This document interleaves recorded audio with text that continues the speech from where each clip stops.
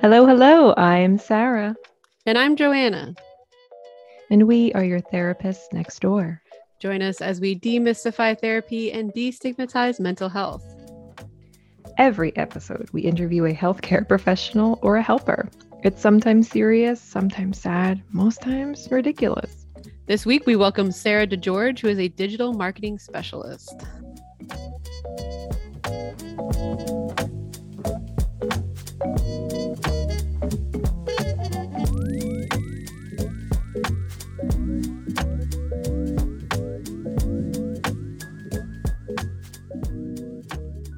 Welcome, everyone, to Therapist Next Door, the podcast that shows you the human side of your friendly neighborhood healthcare worker or helper. We do this by interviewing someone in a helping profession, asking questions that you want the answers to, and answering questions you didn't know you had. I'm Joanna, a board certified music therapist and a licensed professional counselor in the state of Pennsylvania. I'm a white, straight, cisgendered female, and my pronouns are she, hers, and I need to stop watching Facebook videos of dog rescues. That was about 40 minutes of my morning this morning. You're not the first person who's told me to get sucked into those. And yes, stop. Stop. And I'm Sarah, an LPC from Pennsylvania, transplant from South Jersey. I am a cishet white woman. My pronouns are she, her, and I used spray paint for the first time yesterday. Ooh, what were you spray painting? 5-gallon buckets. So I had those buckets I was using for compost, and I am repurposing them for a second time and spray painted them green because I'm going to plant vegetables in them. Oh. So before my neighbor, who I share a backyard with, got home, I spray painted them all in the yard because I don't like when people watch me do things that I don't know how to do. I totally understand. Which I think I think no one has ever felt that way. I think I'm the only one to ever feel that. So no, then I don't understand it. Yeah, you don't understand. I don't understand anything. But thank you for empathizing. It's my default. Oh, I understand. Oh, I get it. Oh, yeah, I get it. But I actually am empathetic. It made me sound like I just say. For listeners that are new, Joanna has a real problem with empathy. We actually started the show to out her about that and really kind of as an intervention. But I wonder if those dog videos, abrupt change, are. I think their point is to like elicit, kind of like a fear stress response in us and then pull us in with the rescue. Like I think that they are very curated. Yeah. And Facebook knows because Facebook sees that I stop and watch them. They start off with a dog in peril and then you slowly see it get better. So the dog always gets better. But yeah. Sure. But now we know that dog was in that condition, which is always good to know, when living things are in bad conditions. Yeah. But not every dog has a success story.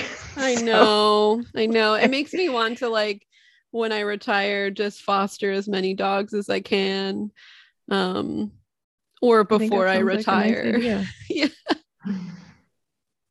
Yeah, you could also want to cuddle my dog too.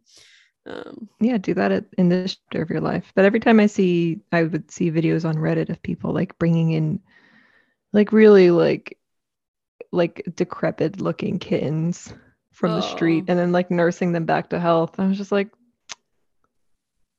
fuck you. This is not happening all the time. You are clearly, this is your full-time job. I don't know.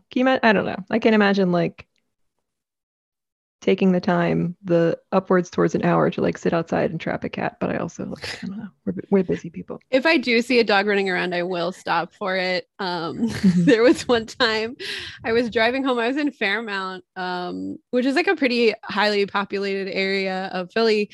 And I saw these two dogs running around and I was like, this is my time. Here we go. Found a parking spot at 5 p.m. I think it was semi-illegal, but I was like, I'm saving dogs. So, and my plan was to get these huge dogs into my car and bring them home, I guess. But they had there's a set of stairs that goes over the train tracks, I believe.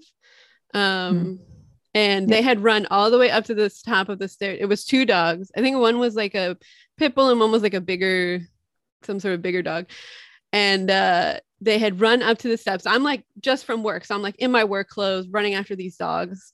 And I felt like a superhero because I like bent down on like I crouched down and I got them to come down the stairs to me because they were like running away. And then like after a while there was like a bunch of people running after these dogs. But then we eventually found the person that they belonged to. They had escaped and yeah, but I felt so powerful. I was like, come to me, dogs, like almost kneeling on the ground, and they came. It was amazing. That intersection is scary. Buses go through there. People don't stop at that stop sign. I lived a couple blocks from there for a few years. I do believe I got a text that day also. Rescue the dog near your apartment today. Yes. Yep. Yeah. Felt like a superhero near your apartment. I was like, yeah, like dog whispering. It felt so bad. I thought you were heroic enough for going near those steps because every time I'd see them be all rusty and then they would just get painted over. I was like, I know you're not. I didn't go up them. I just did go near them. Yeah. But that's my dog rescue story. That's a nice story. Rescued my own dog. I haven't rescued. I didn't physically rescue our cats. They are just. We went to pause and we got them. That's rescuing. Yeah, I mean. Yeah. Anyway. We bought them. Oh my gosh. So I had one of those things this morning where like my alarm went off during a bad dream. And I'm still. Isn't that so annoying? Like you're supposed to have like REM and dream sleep at a certain cycle. You can go in and out of it, but not right when you like having your alarm pull you out of a stressful dream is it is still sticking with me 3 hours later. I'm sorry. I empathize with you. I struggle. What? I empathize with you. I understand. You're really a very good actress. Yeah. Oh my gosh. Anyway, how are your floors full of cat hair? Tumbleweeds. Yeah. I mean, when we buy a home, we're going to have at least some carpeting. Apartment floors are full of tumbleweeds. Do not buy a house that has dark flooring. Oh, yeah, no. Because that's what my house has. Yeah. Heck yeah.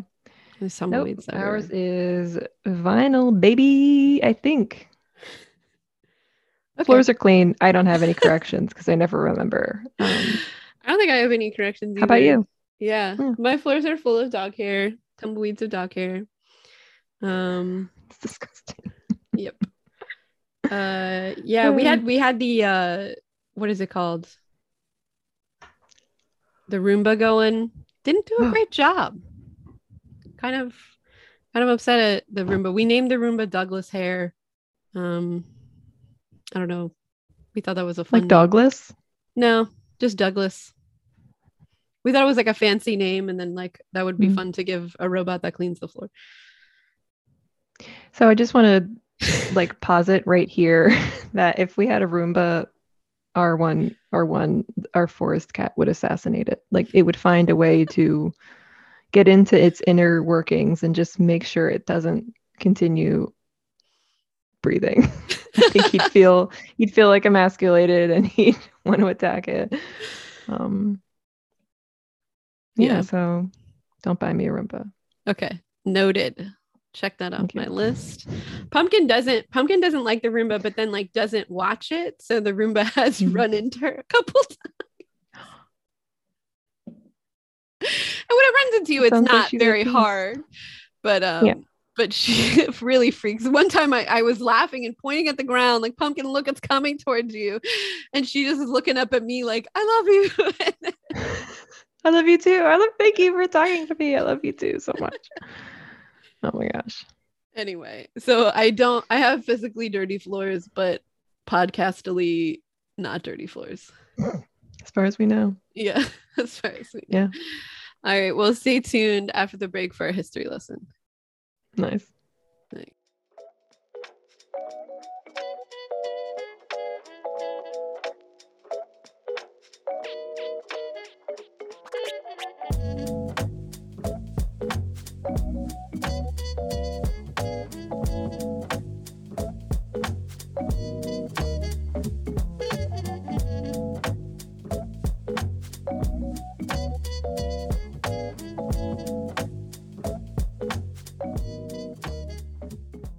And now it's time for our lesson. The lesson is compiled facts describing history and or current events, good and bad, in order to give context for the field our interviewee works in. Our sources for today include The History and Evolution of Digital Marketing by Avankita Mahampa and Holistic Marketing and How to Achieve It by Juliana Magia. Everything you need to know about holistic marketing by Rashida Jain.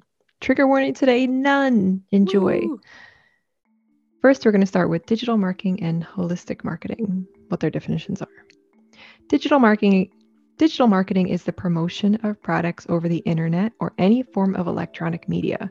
According to the Digital Marketing Institute, quote, digital marketing is the use of digital channels to promote or market products and services to targeted consumers and businesses, end quote.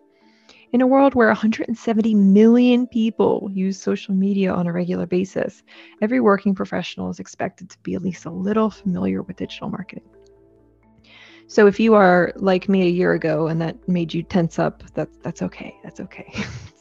That's okay. We're with you. People are consuming digital content on a daily basis. It can be predicted that very soon traditional marketing platforms will disappear and the digital market will completely take over. So Joanna, that history lesson we did on copywriting and the Gossamer, the the Gossamer advertisement that will be gone all soon. digital. Yes, there will be. There are a number of advantages to digital marketing, including its affordability, which I love. You can also reach a larger audience in a shorter period of time. Technological advances have resulted in considerable decrease in the customer base of traditional marketing agencies and departments. So Don Draper will not have a job soon. Oh, man. He's had it rough. People have moved on to tablets, phones, computers, which are the areas where digital marketers have gained the most ground. This is a confession I have to make, that I have followed some dog rescues now on Facebook because I enjoy their dog rescue videos. So their marketing is working for me. Anyway, only one. I've only followed one. Anyway, today, one in general. Yeah, cool. Okay. Holistic marketing refers to a marketing strategy that considers the whole of a business and all the different marketing channels as a system. Under this strategy, a business with different departments comes together in synergy in pursuit of a conscious mission, great customer experience, and a positive brand image. The holistic marketing concept is based on the philosophy of holism, which can be summarized with a single thought of Aristotle's, which is, the whole is more than the sum of its parts. Coca-Cola is the best example of holistic marketing. They drafted their entire plan of marketing on one goal, happiness. They did not just market their product, but they marketed happiness, adding taste of feeling with that brand. They showcased, in a way, whenever you're happy, have a Coke. It resulted in the massive growth of the company since then. History of digital marketing. The term digital marketing was first used in the 1990s. The digital age took off with the coming of the internet and the development of Web 1.0 platform. The Web 1.0 platform allowed users to find the information they wanted, but did not allow them to share this information over the web. Up until then, marketers worldwide were still unsure of the digital platform. They were not sure if their strategies would work since the internet had not yet seen widespread use. In 1993, the first clickable banner went live, after which Hotwired purchased a few banner ads for their advertising. This marked the beginning of the transition into the digital era of marketing. Because of this gradual shift, the year 1994 saw new technologies enter the digital marketplace. The very same year, Yahoo was launched. So here I am cruising 7 years old and Yahoo's becoming a thing. That's really hard to think about.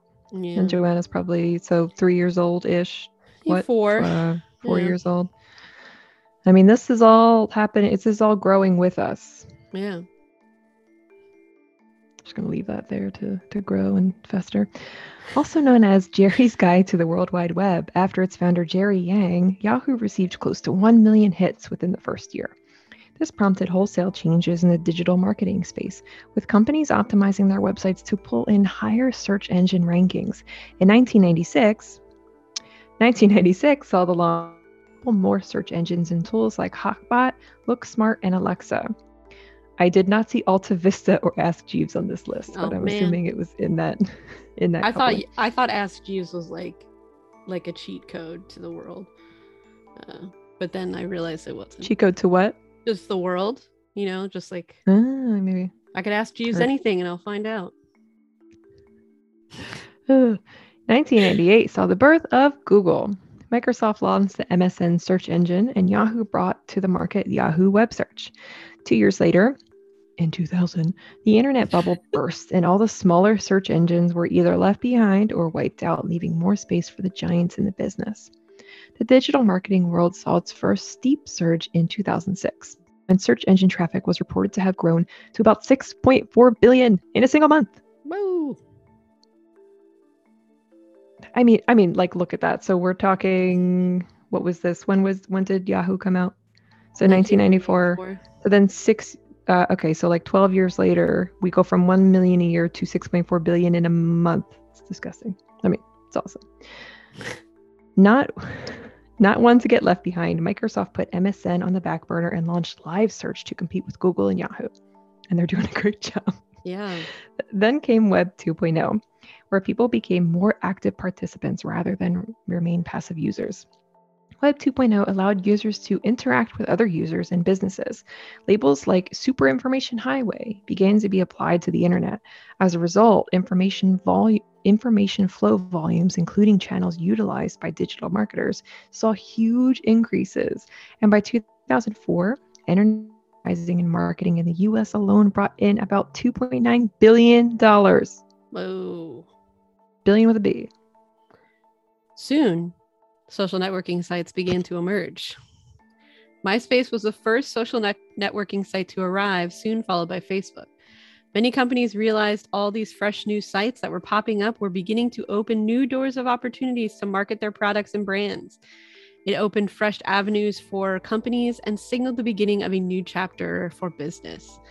With new resources, they needed new approaches to promote their brands and capitalize on the social networking platform. The cookie, not the scrumptious kind, was another important milestone in the digital marketing industry, and advertisers has begun to look for other ways to capitalize on the growing technology. One such technique was to track common browsing habits and usage patterns of frequent users of the internet so as to tailor promotions and marketing collateral to their tastes. The first cookie was designed to record user habits. The use of the cookie has changed over the years, and cookies today are coded to offer marketers a variety of ways to collect literal user data. The digital market is in a constant state of flux. A digital marketing professional must find ways to keep up with this change. They need to be able to keep an eye out for emerging trends and the development of newer and smarter search engine algorithms. Seemingly, nobody can afford to get left behind in this race. Sensing an opportunity, Google began to expand, introducing such products as AdWords, which are 3-line ads that show up at the top or to the right of a search engine results, and AdSense, which is a cost-per-click advertising scheme. In time, Google realized the value of analyzing the content they received and then target ads based on the interests of the users, and thus became a major player in the world of business. Bum, bum. Bum, bum. Yeah, those cookies are working on me. Man. Cookies work on you as like they're supposed to, and yeah, AdSense. Cookies. If you don't understand what some of these things are, just look up any recipe on the internet and then allow yourself to be pulled in. Just click irresponsibly and allow yourself to get pulled into whatever the internet wants you to see. And then don't thank me about that. Which is like dog videos. Yep. And also like pregnancy products. I'll like look it up on Safari, not on Facebook, to just like, stake my claim that no, I'm not clicking on your ad, but Facebook knows anyway. So anyway. I mean, I've texted my husband about things and then 10 minutes later I've seen an ad for it. It's yeah. We'll get into it. I'm excited to learn more and not be intimidated by it. Well, stay tuned after the break as we start our interview for this week.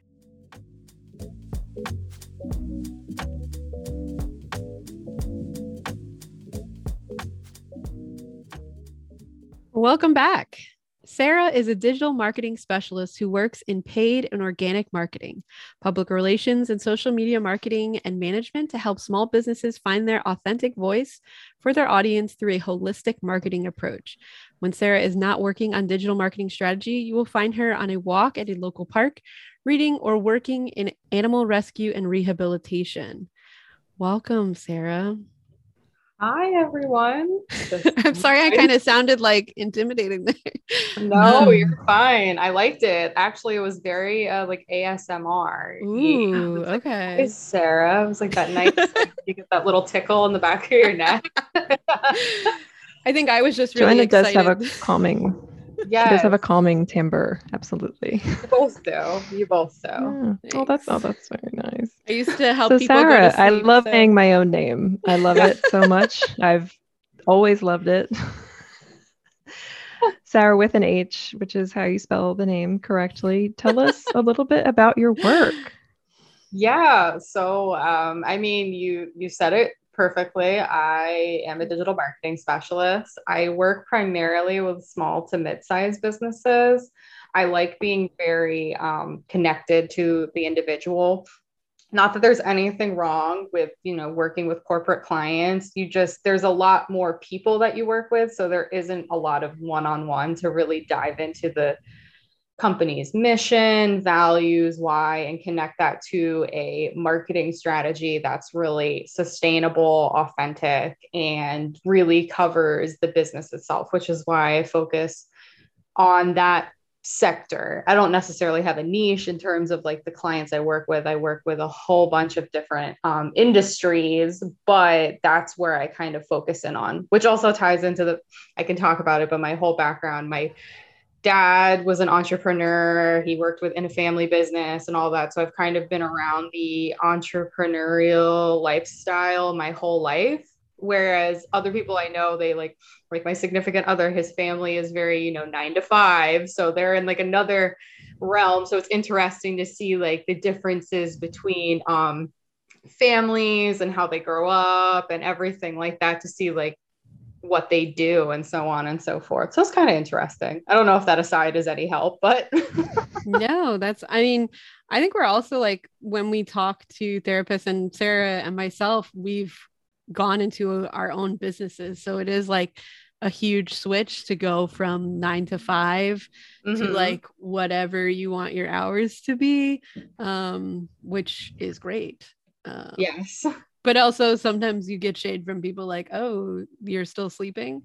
Like, yeah, but then you don't know that, I'm up at like this time in the morning, or I'm staying up until, you're making up for those hours somewhere. So that's why I'm like, yeah, I'm still sleeping today, but I'm going to be doing something later on or somewhere tomorrow. At first it would probably make me feel bad, but I think since I've been doing it for so many years now, I kind of just know what the response is to that. So it is what it is.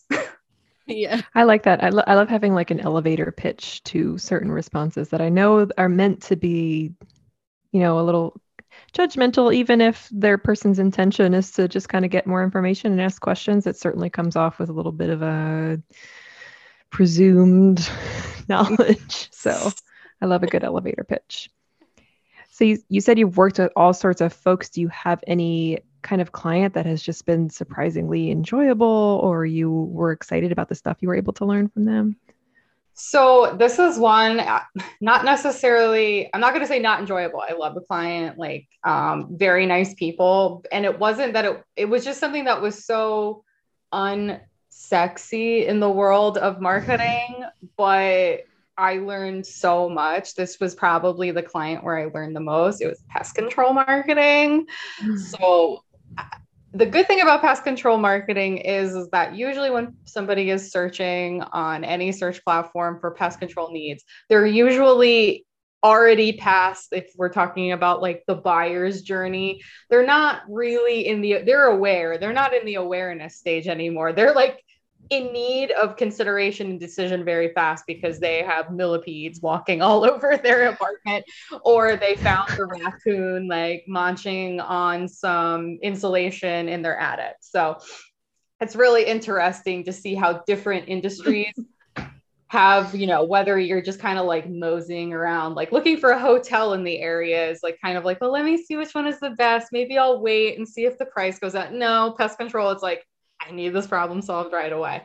And so it was just really interesting that I found it to be oddly enjoyable. The funny thing is, and this ties into my animal rescue and rehabilitation. Yeah, I really want to talk about that. Yeah.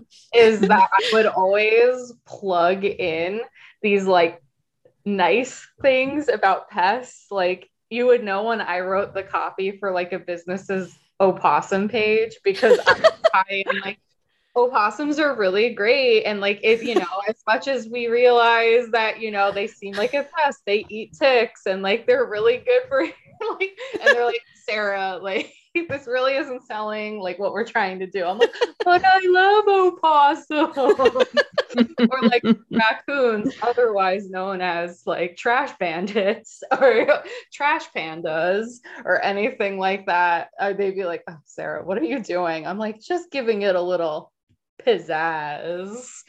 So at least they were kind about it.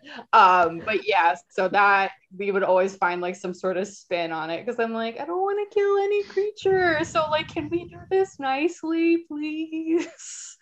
But it was a good learning experience nonetheless on both like the paid end, like paid advertising, Google ads and Bing advertising for those who used it. And then also search engine optimization and stuff like that, where you're really wordsmithing the landing pages to make them relevant and make people say, I want to use this pest control person. So yeah, that's like personally hit home for me because I definitely have been on those searches like, oh, you know,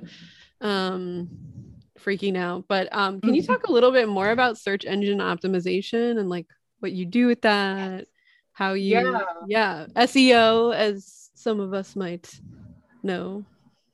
So I have a quick little anecdotal story about this because it's really funny. So when I first was like in high school, college, looking for like opportunities to build out my resume, I had found this random job posting. And this is when SEO was still like it was there, but it was in like the early annals of SEO.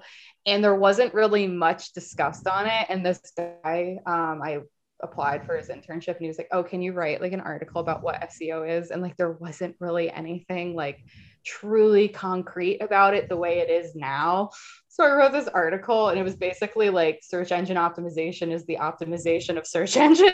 Because I was like, I don't know how else to describe this. And he was like, you're never going to make it in the industry. Weird because it was an internship. So I was like, wasn't I supposed to learn? Like, I was really confused by it. And now it's funny because like I work so deeply in search engine optimization and, you know, it's become a lot more clear with all of the algorithms of Google, blah, blah, blah, that like what it is and how it's changed over the years.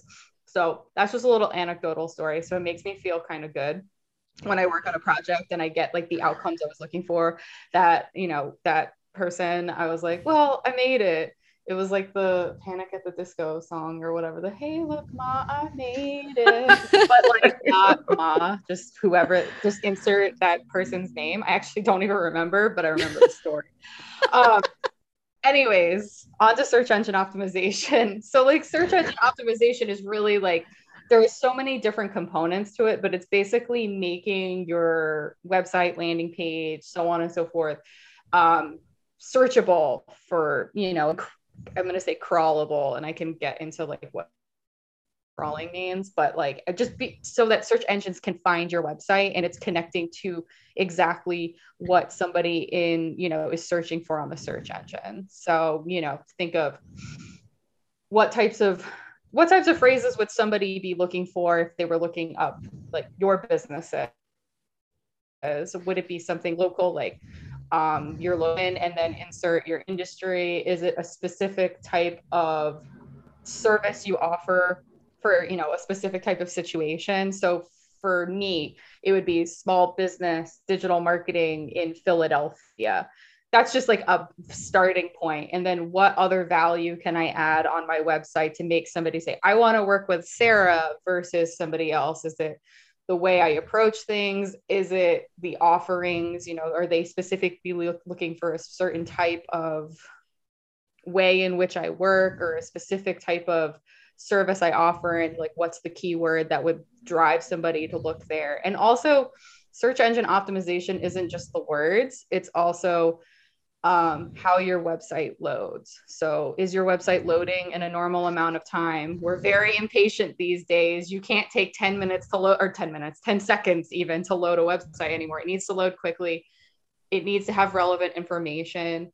And then also other types of considerations like accessibility. Can somebody who maybe needs a screen reader be able to still gather information from your website in a way that can help them make a decision? So there's a lot of different components in search engine optimization. I could spend hours speaking about it, but basically it's just, is your website providing the relevant information that Google believes is solving somebody's search query?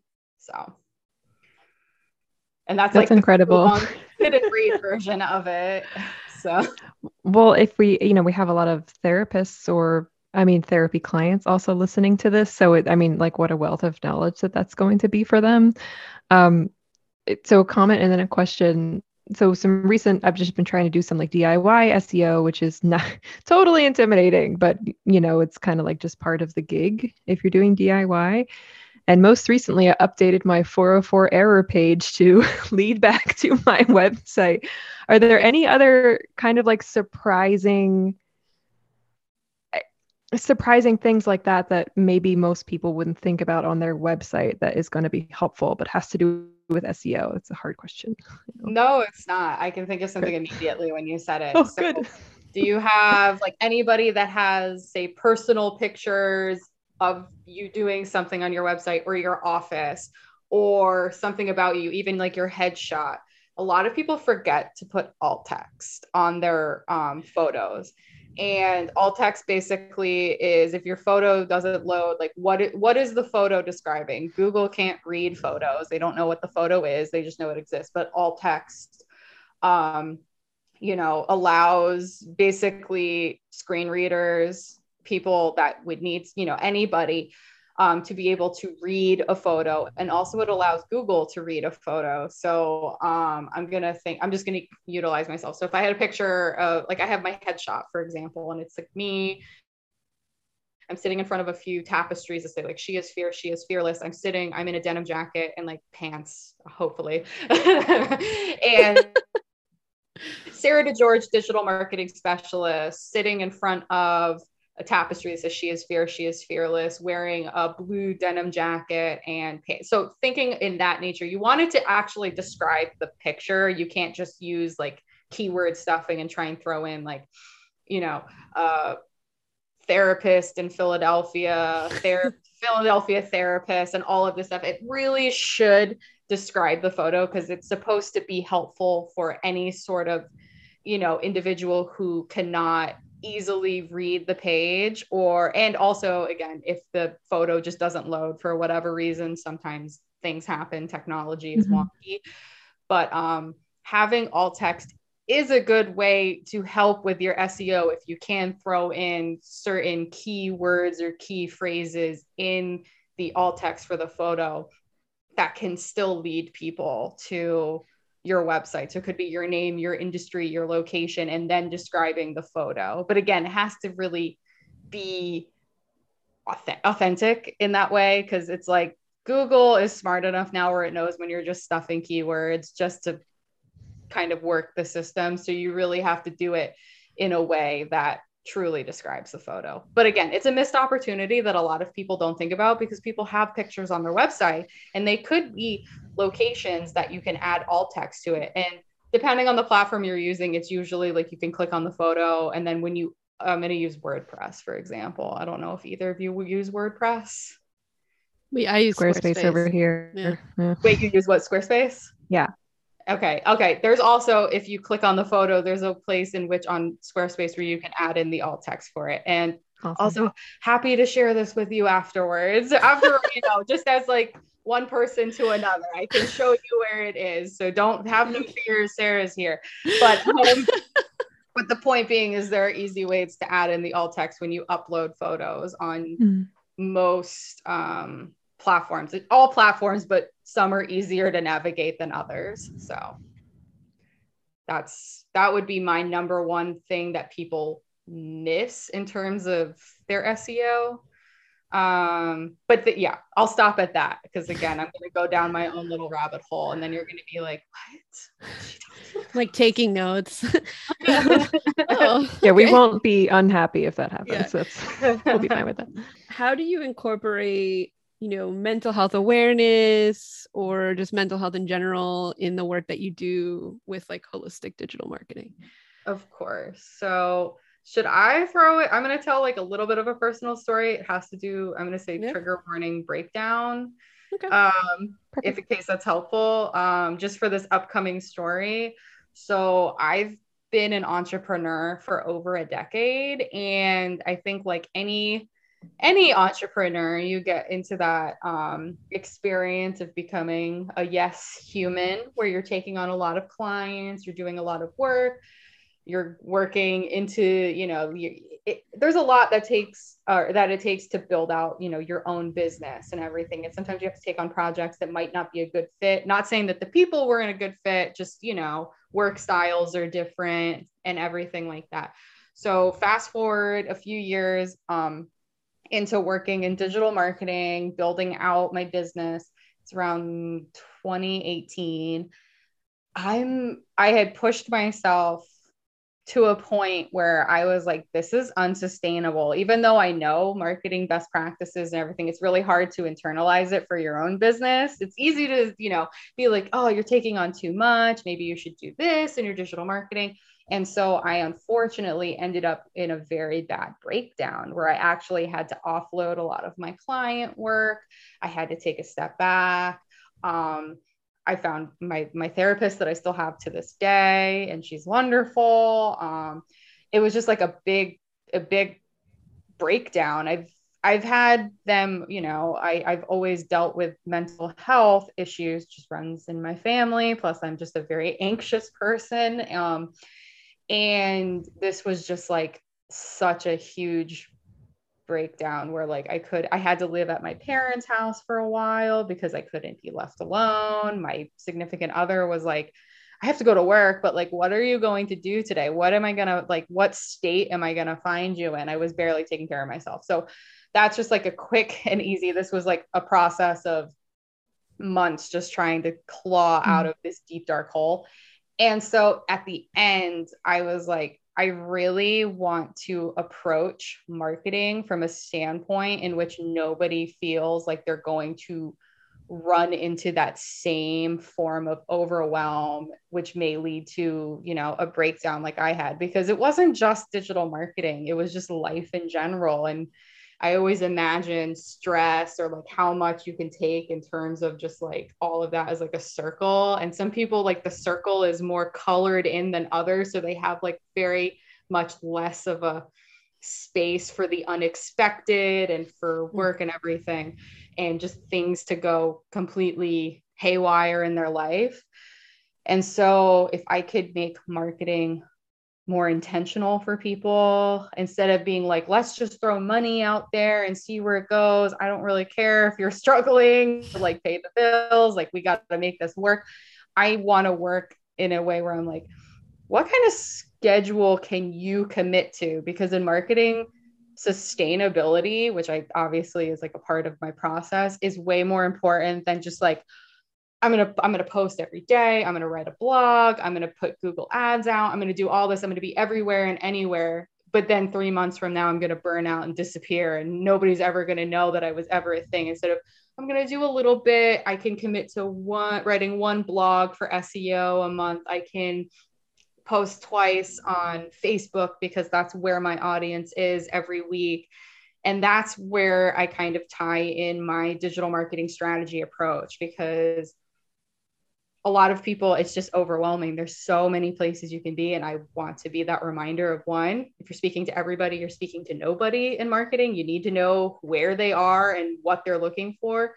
And two, people are going to get into accustomed to your schedule, not some best practices that you read on a, you know, marketing website that says you need to post at this time. If that time doesn't work for you, it's really, and you're never going to do it, it doesn't matter. And best practices are kind of like based on, you know, this, you know, they take polls and they get information from any sort of analytical data, and it may not be the same for you. Maybe your audience isn't online at 2 p.m. on Tuesdays when they say you should post. Maybe you got the late night crowd because of what you're talking about or what your business is.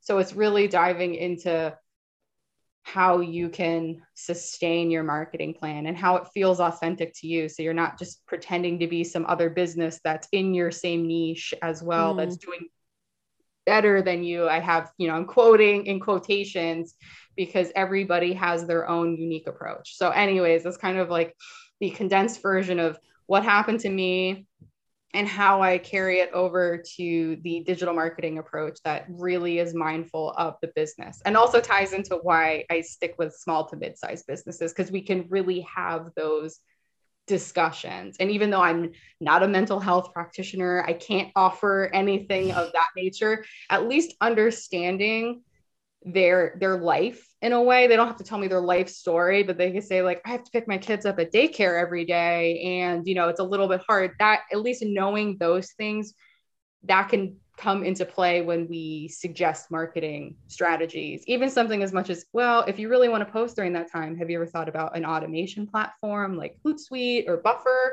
so that you don't necessarily have to be live when you're posting? You could take a day that you have some free time and just schedule out an entire month's worth of content and just kind of like let it go. So those are some components to how I work my digital marketing approach, from a more mindful standpoint that does take in everybody's mental health and bandwidth and, you know, breaking points, if you will. It seems like this is another piece of our culture that is, you know, very, I mean, easy is a hard word, but easily solved by just taking a moment and just making things a little less challenging and having different expectations, and then having wild success with it. People just doing really well with being given a little bit of room, not having the same, you know, few tenets that we can apply to, you know, every single company or every single person, and understanding that everyone's experience is individualized. And how much we can thrive within that. So yeah, I mean, what a cool approach. Thank you for offering that to your clients. Of course. Again, I want to be something that like, or somebody, well, I guess something, who knows? My dad would agree that I'm probably a thing and not a person, but that's just his own.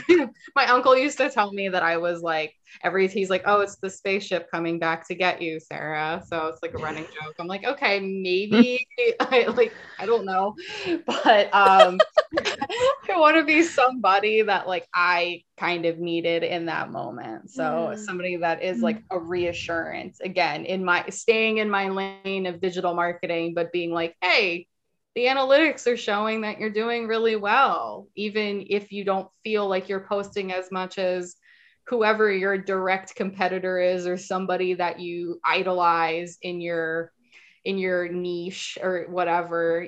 It's just like, it's great to use people as frameworks for like, I really like they do here, but here is my unique approach. And I think that a lot of people also in digital marketing, with digital marketing, a lot of industries, I'm going to say they've become saturated, not in the terms, because everybody is unique and offers something, but there are certain industries where a lot of people are just coming in, and, you know, there's a lot of, you know, fear of like, well, can I make money in this space? Because so many people are in it. And I'm like, well, what are you doing that's unique? You know, what is it? It could be something like, I give out a scholarship every year to students in my local. That's unique to you. Do you think that everybody is doing that? Is everybody, you know, thinking about giving back the way you are? Or you offer some sort of cool event every year. And it doesn't even need to be something as spectacular as like having a big, huge, you know, tricky tray thing that you do where you get a whole bunch of people in from the local, you know, neighborhood to, you know, buy things. Just think of something that's very unique to you that you're not seeing other people doing. And that's a great, you know, way to kind of make yourself stand out in, you know, your business, your niche, your locale, etc., in your marketing. This is also like, I feel like the past couple interviews we've had, there's been a theme of like therapists really being themselves and kind of moving away from the traditional therapist of like, you know, nothing about me, I am a blank slate, to like, we are whole human beings, and like part of my practice is myself and like what I have to offer. And it's just, it is very empowering to be like, yeah, this is like, I do, you know, like weird, I do like run after dogs, you know, like that's okay, you know, and that's like part of me. Not necessarily we have to talk about it in therapy, but like maybe that's something I can like integrate into, you know, my bio or who I reach anything out. like that, because those are the things that make a difference. I've used this example sometimes, and it's just like, it's such a little subtle thing, but it makes it made my decision clear. So when I got my wisdom tooth out, obviously you get an oral surgeon for your wisdom teeth, and I had multiple people back in my hometown when I was like a teenager that I could have chosen, same credentials, nothing really out of the ordinary. But the location I picked had a therapy dog. It was this cute little dog that you could come into the office with you if you were nervous about going under anesthesia, and you could just pet the dog. And it's something so simple, but that's what made me, you know what I mean? It was just that one little thing that, and they made sure that on their website, you knew that there was going to be a dog there, you know, in case somebody had an allergy or anything like that. But for me, that was the factor. So just bringing, and it could be that you've run after dogs. It could be some sort of funny thing that, you know, you enjoy doing, or a little bit of your personality. Because when you think about even like the coffee shop that you go to, their marketing a lot of times isn't the coffee that they make or anything like that. It's like, do you make a connect? Like the coffee shops I go back to, the ones where I've become friends with the baristas because I enjoy their unique personality. I was literally in one of my baristas' weddings as a bridesmaid because I have become so close to them, and I have been coming back to their coffee shop year after year. So like, that point being is like, they're not really marketing. It's more of just natural, you know, conversation, but it's those unique components about people or businesses or anything like that that really continues to drive their kind of people back to that location. And, you know, you always are looking for your people when it comes to your digital marketing and conveying yourself in a certain way so that they're like an immediate, I want to work with this person, I want to buy something from this business, I want to support this nonprofit, so on and so forth. So when did that click for you that that was the approach that you wanted to take with your clients? Because it sounds like it's comes very natural. Has that always been the case? I think it was like buried deep down that was what I wanted to do. But again, I fell victim to what a lot of people fall victim to even as well. Again, it's very easy for me to, you know, come up with marketing plans for, you know, somebody else, but for my own self, which led to like the burnout and breakdown, I was kind of almost suppressing this to be like the digital marketing specialist. I, you know, do this, I, you know, do what I'm supposed to be doing.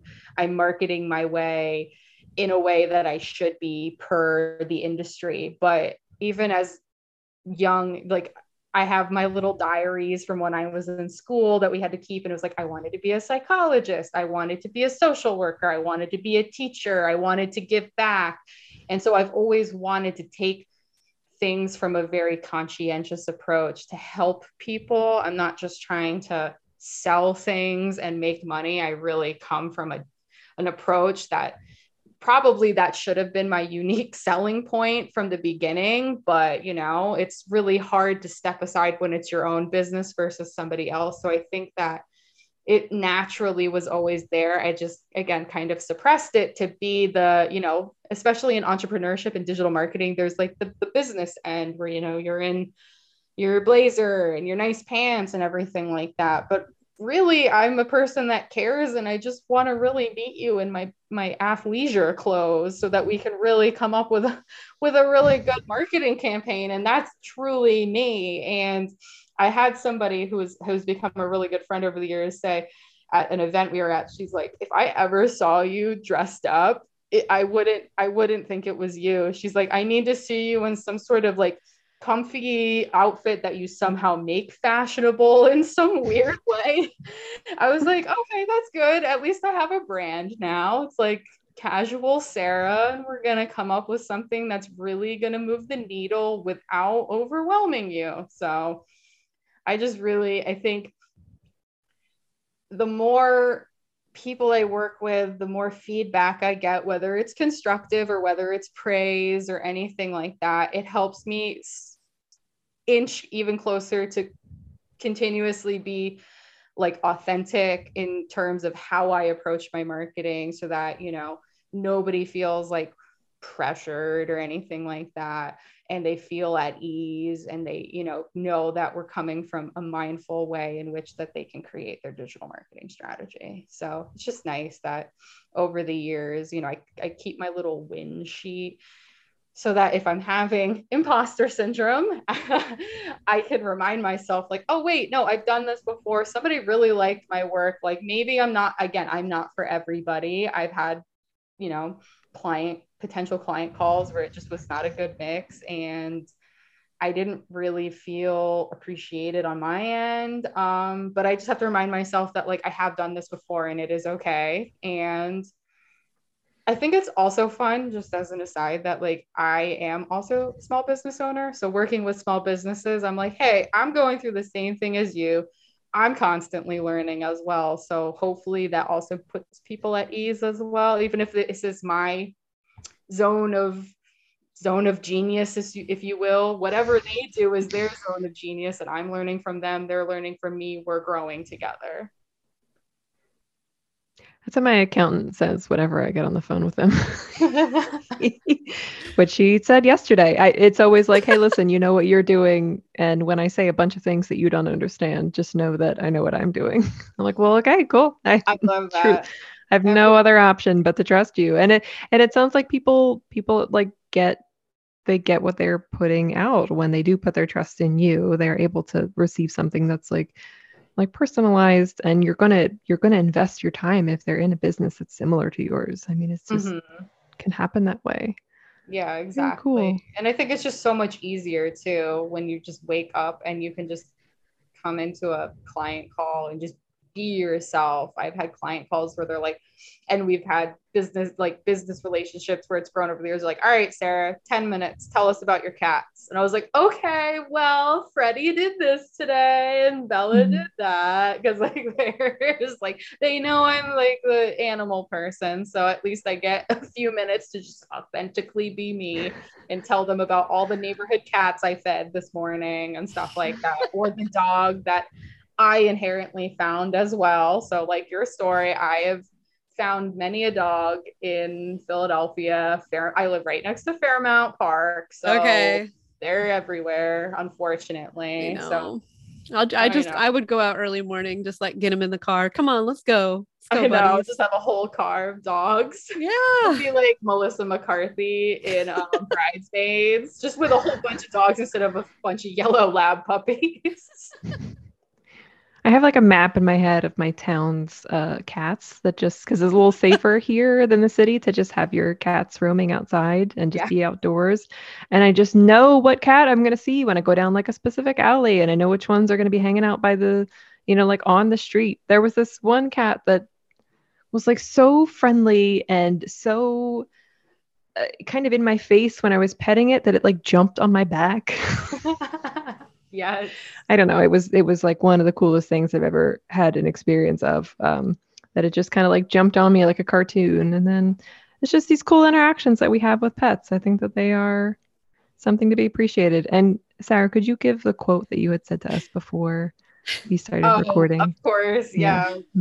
Obviously we were just talking about dogs and cats, and I said, I feel like we don't deserve dogs because they're so pure and loving and just like such great creatures. But I feel that like we absolutely deserve cats because they just like keep us humble. They just remind us about how like we are there to basically serve them and like just keep us in our place. So I'm like, yeah, we definitely deserve cats. Like dogs are just like so next level sweet, but cats are just like, okay, like I'm over it. Like, bye, you fed me. All right, I'm gonna go back to sleeping now. Can't wait to see you in another 8 hours when I need to be fed again. And you're just like, wow. Or when you're asleep. Or when you're asleep. And I see your foot poking out under the blanket and I need to let you know that you're unsafe, so I bite you. Yes, exactly. Somehow it's just like an aggressive form of love.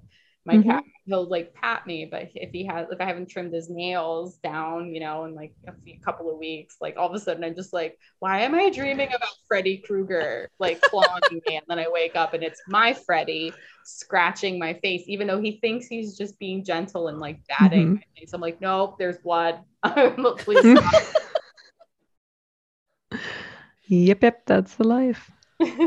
Yeah, I've taken care of. I also like house sat and cat sat for a while, and in college and high school. And there was one cat who after a while just hated me because he knew that I meant his family was leaving.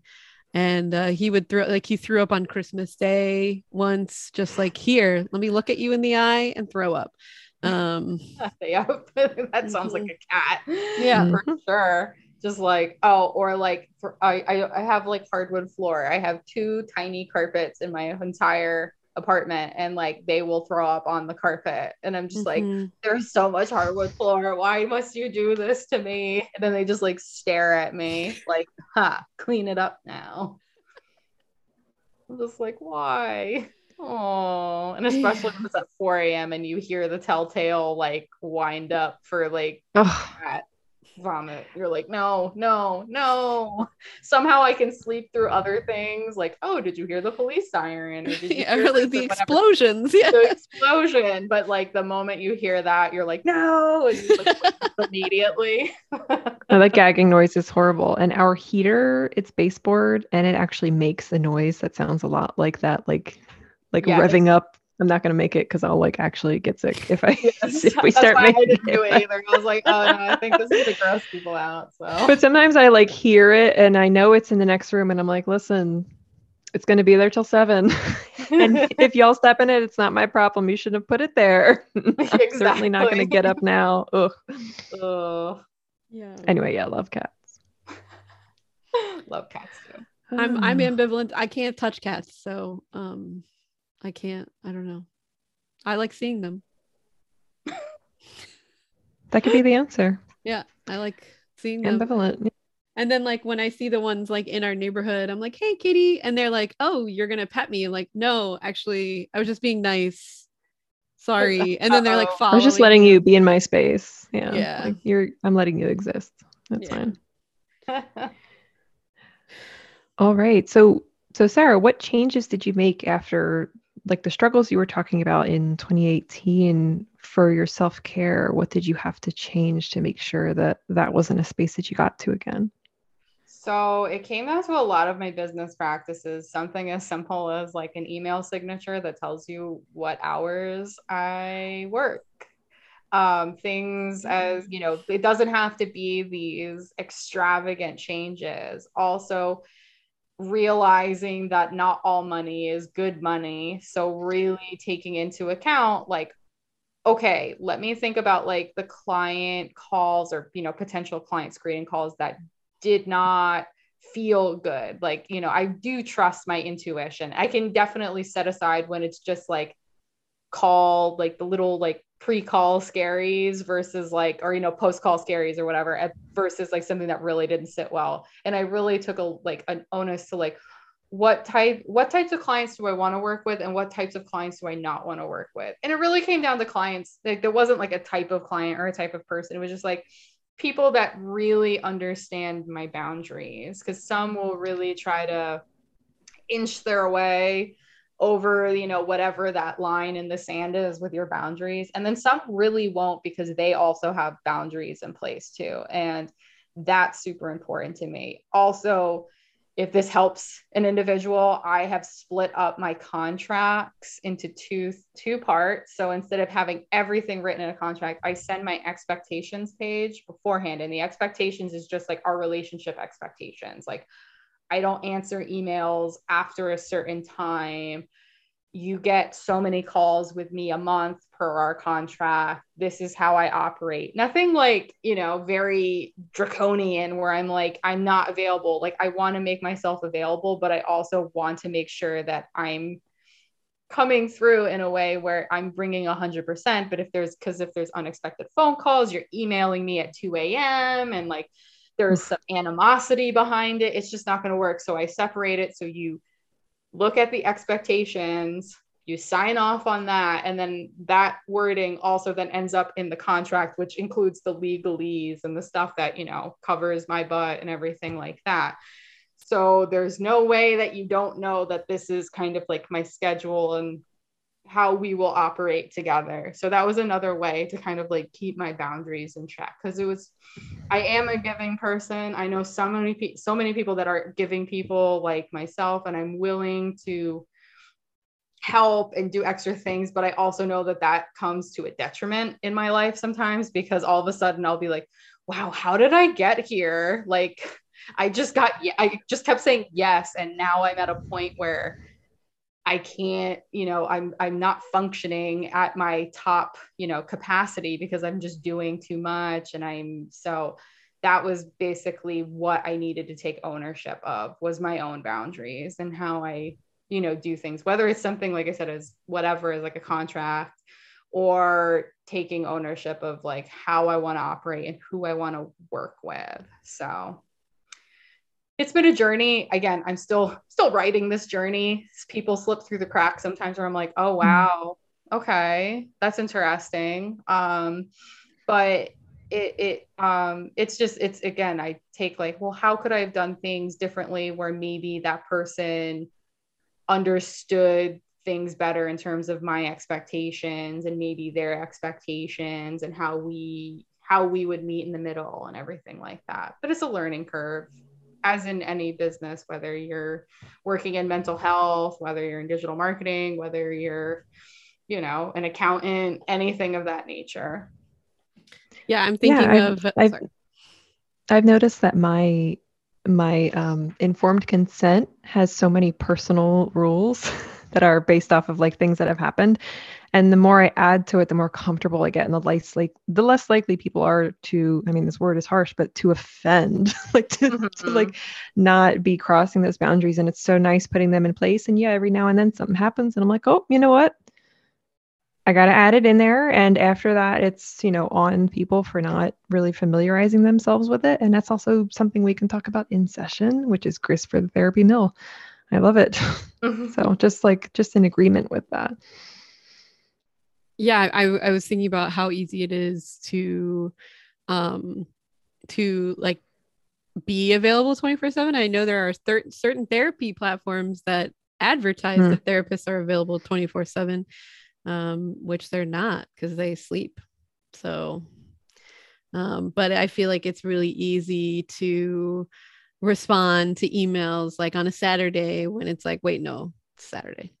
Exactly. And those are the little kind of like insidious things that you kind of like, again, going back to being an anxious person, like when I get something in my email inbox, I really want to respond. But the moment I respond after hours on the weekend, then the person is like, oh, well, wait, she said that in the expectations, but she's going. So you have to almost like live out your expectations too. Kind of like, even if it like drives me insane, because sometimes I'll see an email, I'm like, I really have to respond to this, but I'm like, but do I? So I really want to, it's kind of like a checks and balances. Like I put this in place and then I really have to, because people will notice when you email after 8, because then they'll think like, oh, this is okay because she will respond after 8. And it's like, no, that was like a one-time thing. I was feeling weak in that moment. Yeah, so. I actually separated my personal email from my work email. It's like 2 separate things on my phone. So I can, and it's not on my homepage, so it doesn't show up every time I turn my phone on. So that way I can be like, yep, those are going to sit there until Monday. Because like, it's so easy to like break that boundary. You're like, oh, it's just an email. I can email. I'm just sitting here watching TV, but it's like, no, because then that creates like, it's like a slippery slope. Exactly. And it's kind of like, also, so for example, if like there was an email that you sent over the weekend, for example, with like the podcast, like that, I kind of have to also train my brain. I'm like, okay, well, this isn't really a work email. This is something like, this is filling my cup up. So like I can respond to this, but it's like, I need to always train my brain where I'm like, okay, don't go into some rapid fire email like spree, because not every email is something that you're like not looking forward to do, or, you know, not in that terms, but like, this is something that's like not work related. This is something that is, you know, I'm speaking with really cool individuals. So this is something that I can respond to more timely than something where I need to push it off until the expected time in which I am available. Yeah. And thank you for calling us cool. Thank you. Oh yeah, you're cool. I'm having a good time. Like, honestly. I only respond to Therapist Next Door emails on like Tuesdays and Thursdays. I probably have broken that, but I try to keep it contained. Oh yeah, and absolutely. And you didn't actually send me anything on the weekend. I just used some examples. No, I wasn't like, saying like just so you watch were my thinking boundaries. back, like, what have I done lately? No, just using it as an example. Yeah. I do like to, if that's brought up, if someone's feeling like bold and they're like, well, you responded to it this time, not this time. I'm like, yeah. And I am a person. I didn't put that in place because I'm never going to do it. I just put it in place, you know, out of protection. You know, there may be a time when I'm just going through and responding to emails. Doesn't mean that it's going to be happening every single time. So that's also been helpful in pulling me out of that, oh, I fucked up, you know, I slipped up here. But no, I'm just today was a little different than other days. It's been nice. Have somebody, and this is interesting, and this kind of going back to their work, they're not in digital marketing, but they have something where it's like, my work schedule is different than your work schedule. So if you get an email from me, do not respond until your business hours, because it was like they were basically saying like, I work on the weekends. If you don't work on the weekends, the expectation is that you respond during your working hours. I thought that was actually like such a refreshing. That's great. Like thing where it's like, yeah, because everybody does have different business hours depending on what they do, how they operate. Some people love working on the weekends because it's just a quiet time because other people aren't emailing. And so I thought that was really cool. Also, I was like, that's like the opposite of saying when I work. It's like, hey, this is when I work, but you can get back to me when you work. Like, I'm like, perfect. Nice. Heck yeah. That's so nice. Cool. Are there any resources that you feel like people should know about? You've been dropping resources throughout that I've been taking notes of, but are there any other resources that you feel like everybody should know? In terms of digital marketing or just in general? Just in general. Trying to think. I hope this is something where I can come up with something in terms of resources.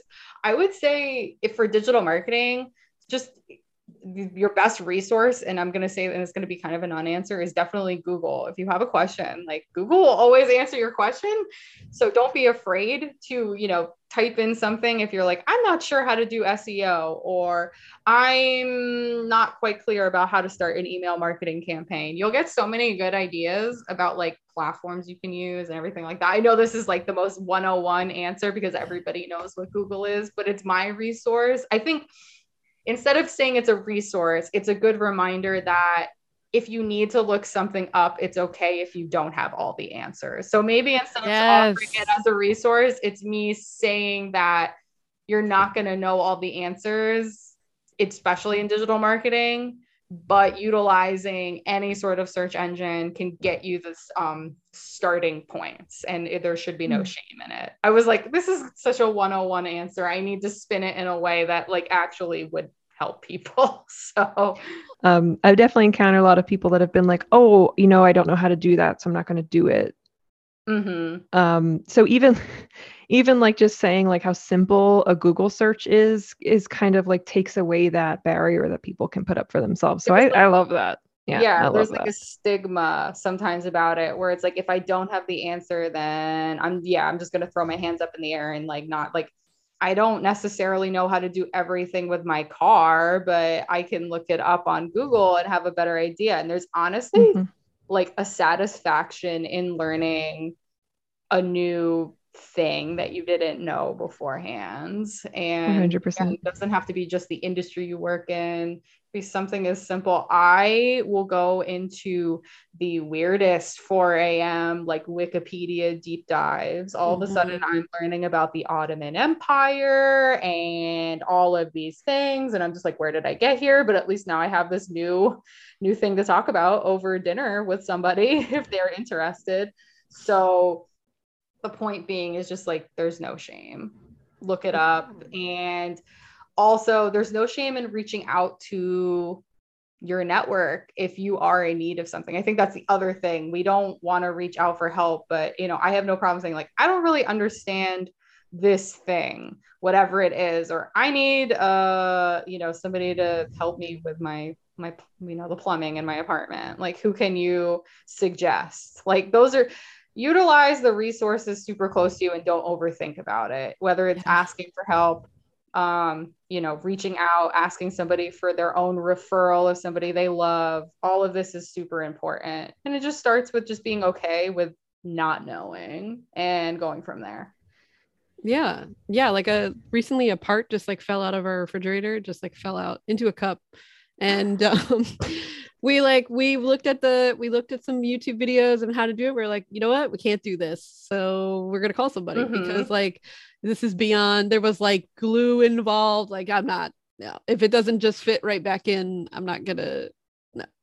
Exactly. And like, that's where people, such as yourself, people that are looking for a digital marketing specialist, like those are the realizations that then lead to, I need more help than what I can provide myself. So I need to reach out to somebody who is able to help me work through this, to spell this out for me and everything like that. And I think that that's like such a important realization, that you can't do everything. Going back to my breakdown as well, it's like sometimes you need to outsource whatever it is, whether it's a part in your refrigerator, your digital marketing, the fact that you no longer can just live with some sort of mental health situation that's going on and you need to speak to somebody.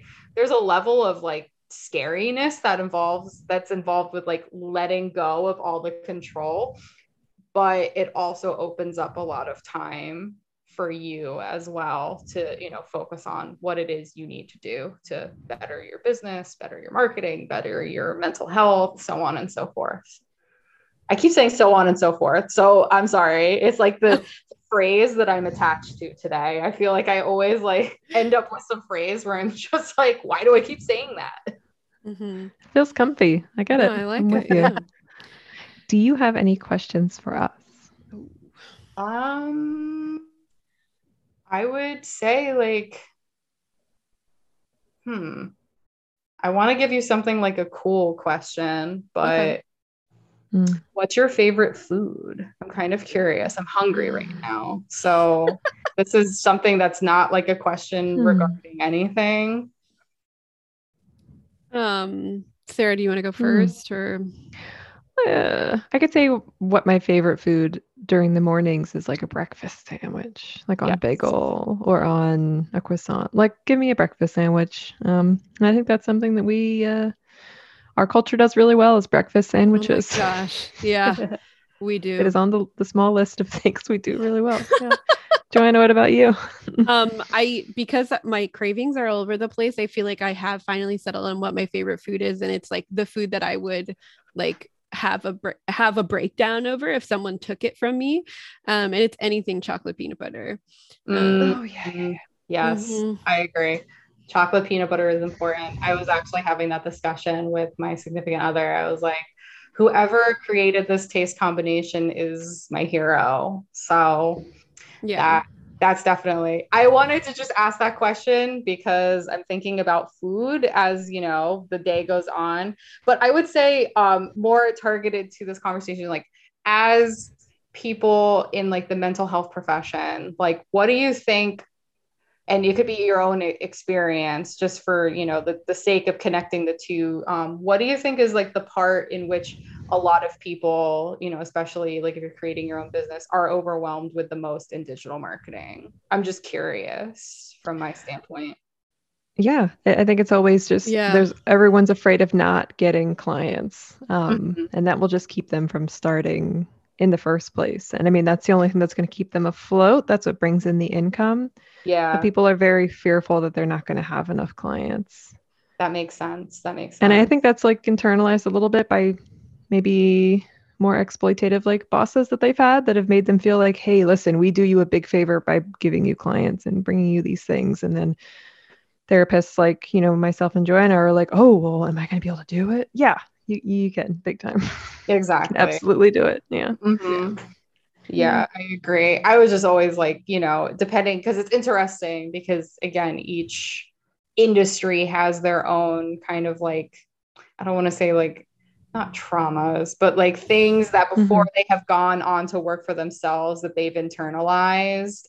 Same thing with myself as to like, oh, digital marketing. Well, if you don't do things a certain way, and why I, was doing things in the more, without using my unique selling proposition or the unique part of who I am that was Mhm. actually going to drive clients, why I held back so much, because there's so much that you carry from being in the industry before you go off on your own. So I think that that's an interesting standpoint, speaking with you both and coming up with, what the scariest part about that is. So thank you for sharing that. Yeah, definitely. I agree. I mean, our economic structure is that really thrives also off of like the new people and the young people and the naive people not making a lot of money and not really doing well so that everyone else can make a lot of money and do really well. So Of yeah, course. Of we're course. all in that. Hell yeah. All right. Well, Are we ready for our last question? yes. Okay. Would you guys prefer? So, this is a would you rather about the would you rather questions. Would you rather have a question that's definitely geared towards teenagers, or one that is not? Are you I asking think that for I'm the question? asking before I have two Okay. question cards here. Okay. This is it. This I'm is a good with would the you rather teenager one. first, the teenager one. I Okay. yeah, Is teenager that sounds interesting. Just okay? because I'm like, oh, my interest is peaked and I want to be teenage Sarah again. Okay. So would you rather have a date with any person anytime you want, or know the answers to every test question?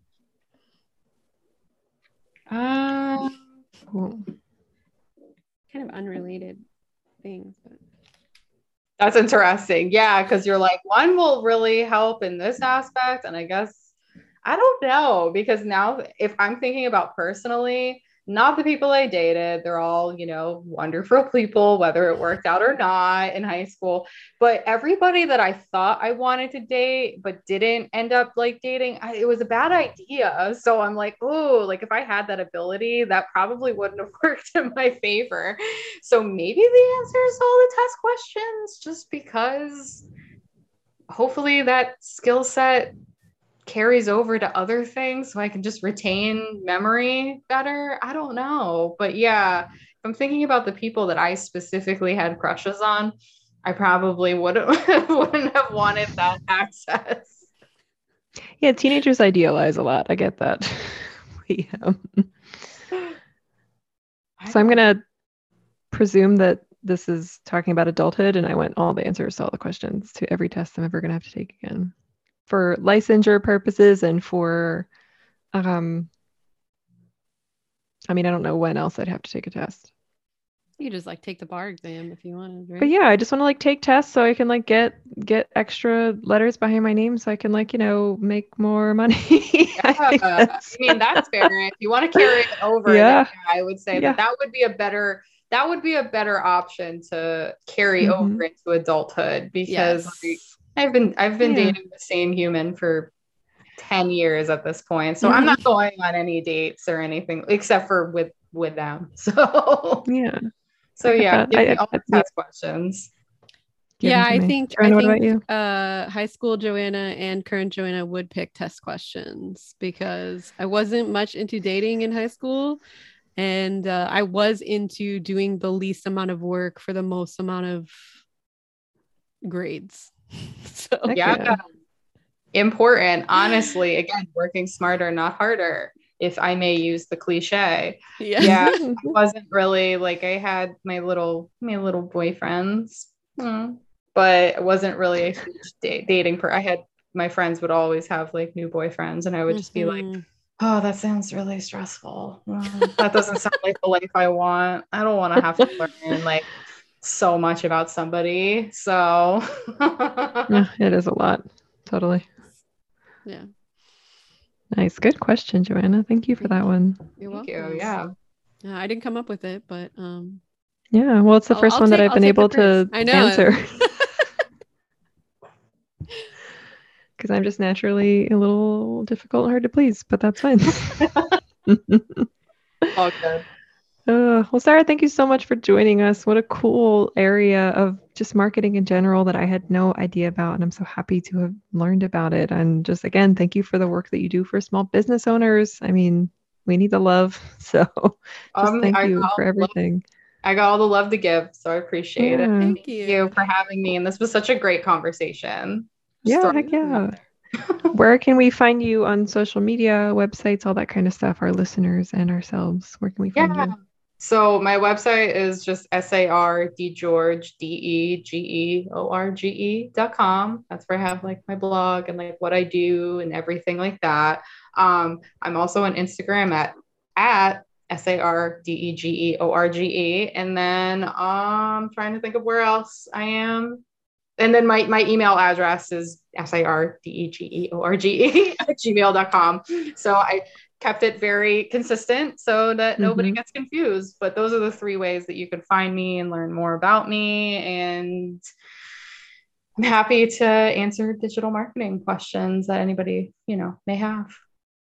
Beautiful. Well, again, thank you so much. Of course. Wonderful.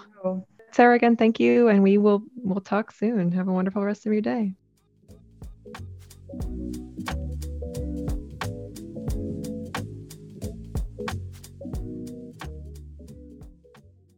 Thank you for listening to the show. Be sure to subscribe, rate, and review us on Stitcher, Spotify, and Apple Podcasts. You can check us out on Instagram at TND Pod or Twitter, TND Pod 1 as in number 1, or visit our website at tndpodcast.com. Check out our Patreon. It's patreon.com/TND podcast. There's some cool stuff. You can vote on what topics we talk about for our bonus episodes. We had a vote the last time and it ended up being like a pretty juicy topic for us to juicy and delicious. I'll like put that out there as a teaser, but that's patreon.com/TND podcast. If you'd like to email us, know that I only respond to TND emails on Tuesdays and Thursdays, but you can email us at therapistsnextdoor@gmail.com. That's therapist plural at gmail.com. Sarah, do you have anything to plug?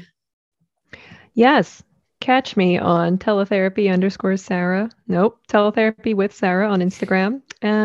Also website is teletherapywithsarah.com. Bi-weekly, I'm landing on bi-weekly blog posts for the exploited therapists and professional millennials from working class backgrounds on how to live and prosper and to give capitalism the middle finger. And that's it. I think you just wrote a pretty kick-ass blog post, if I'm not mistaken. Right? Yeah. Thank you. Yeah. 12 signs that you work in an exploitative group practice.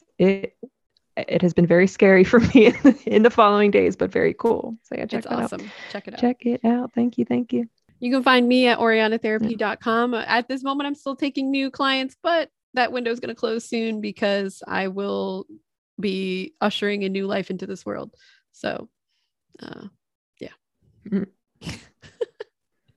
What a weird way to say it. What a wonderful way to say it. So until next time.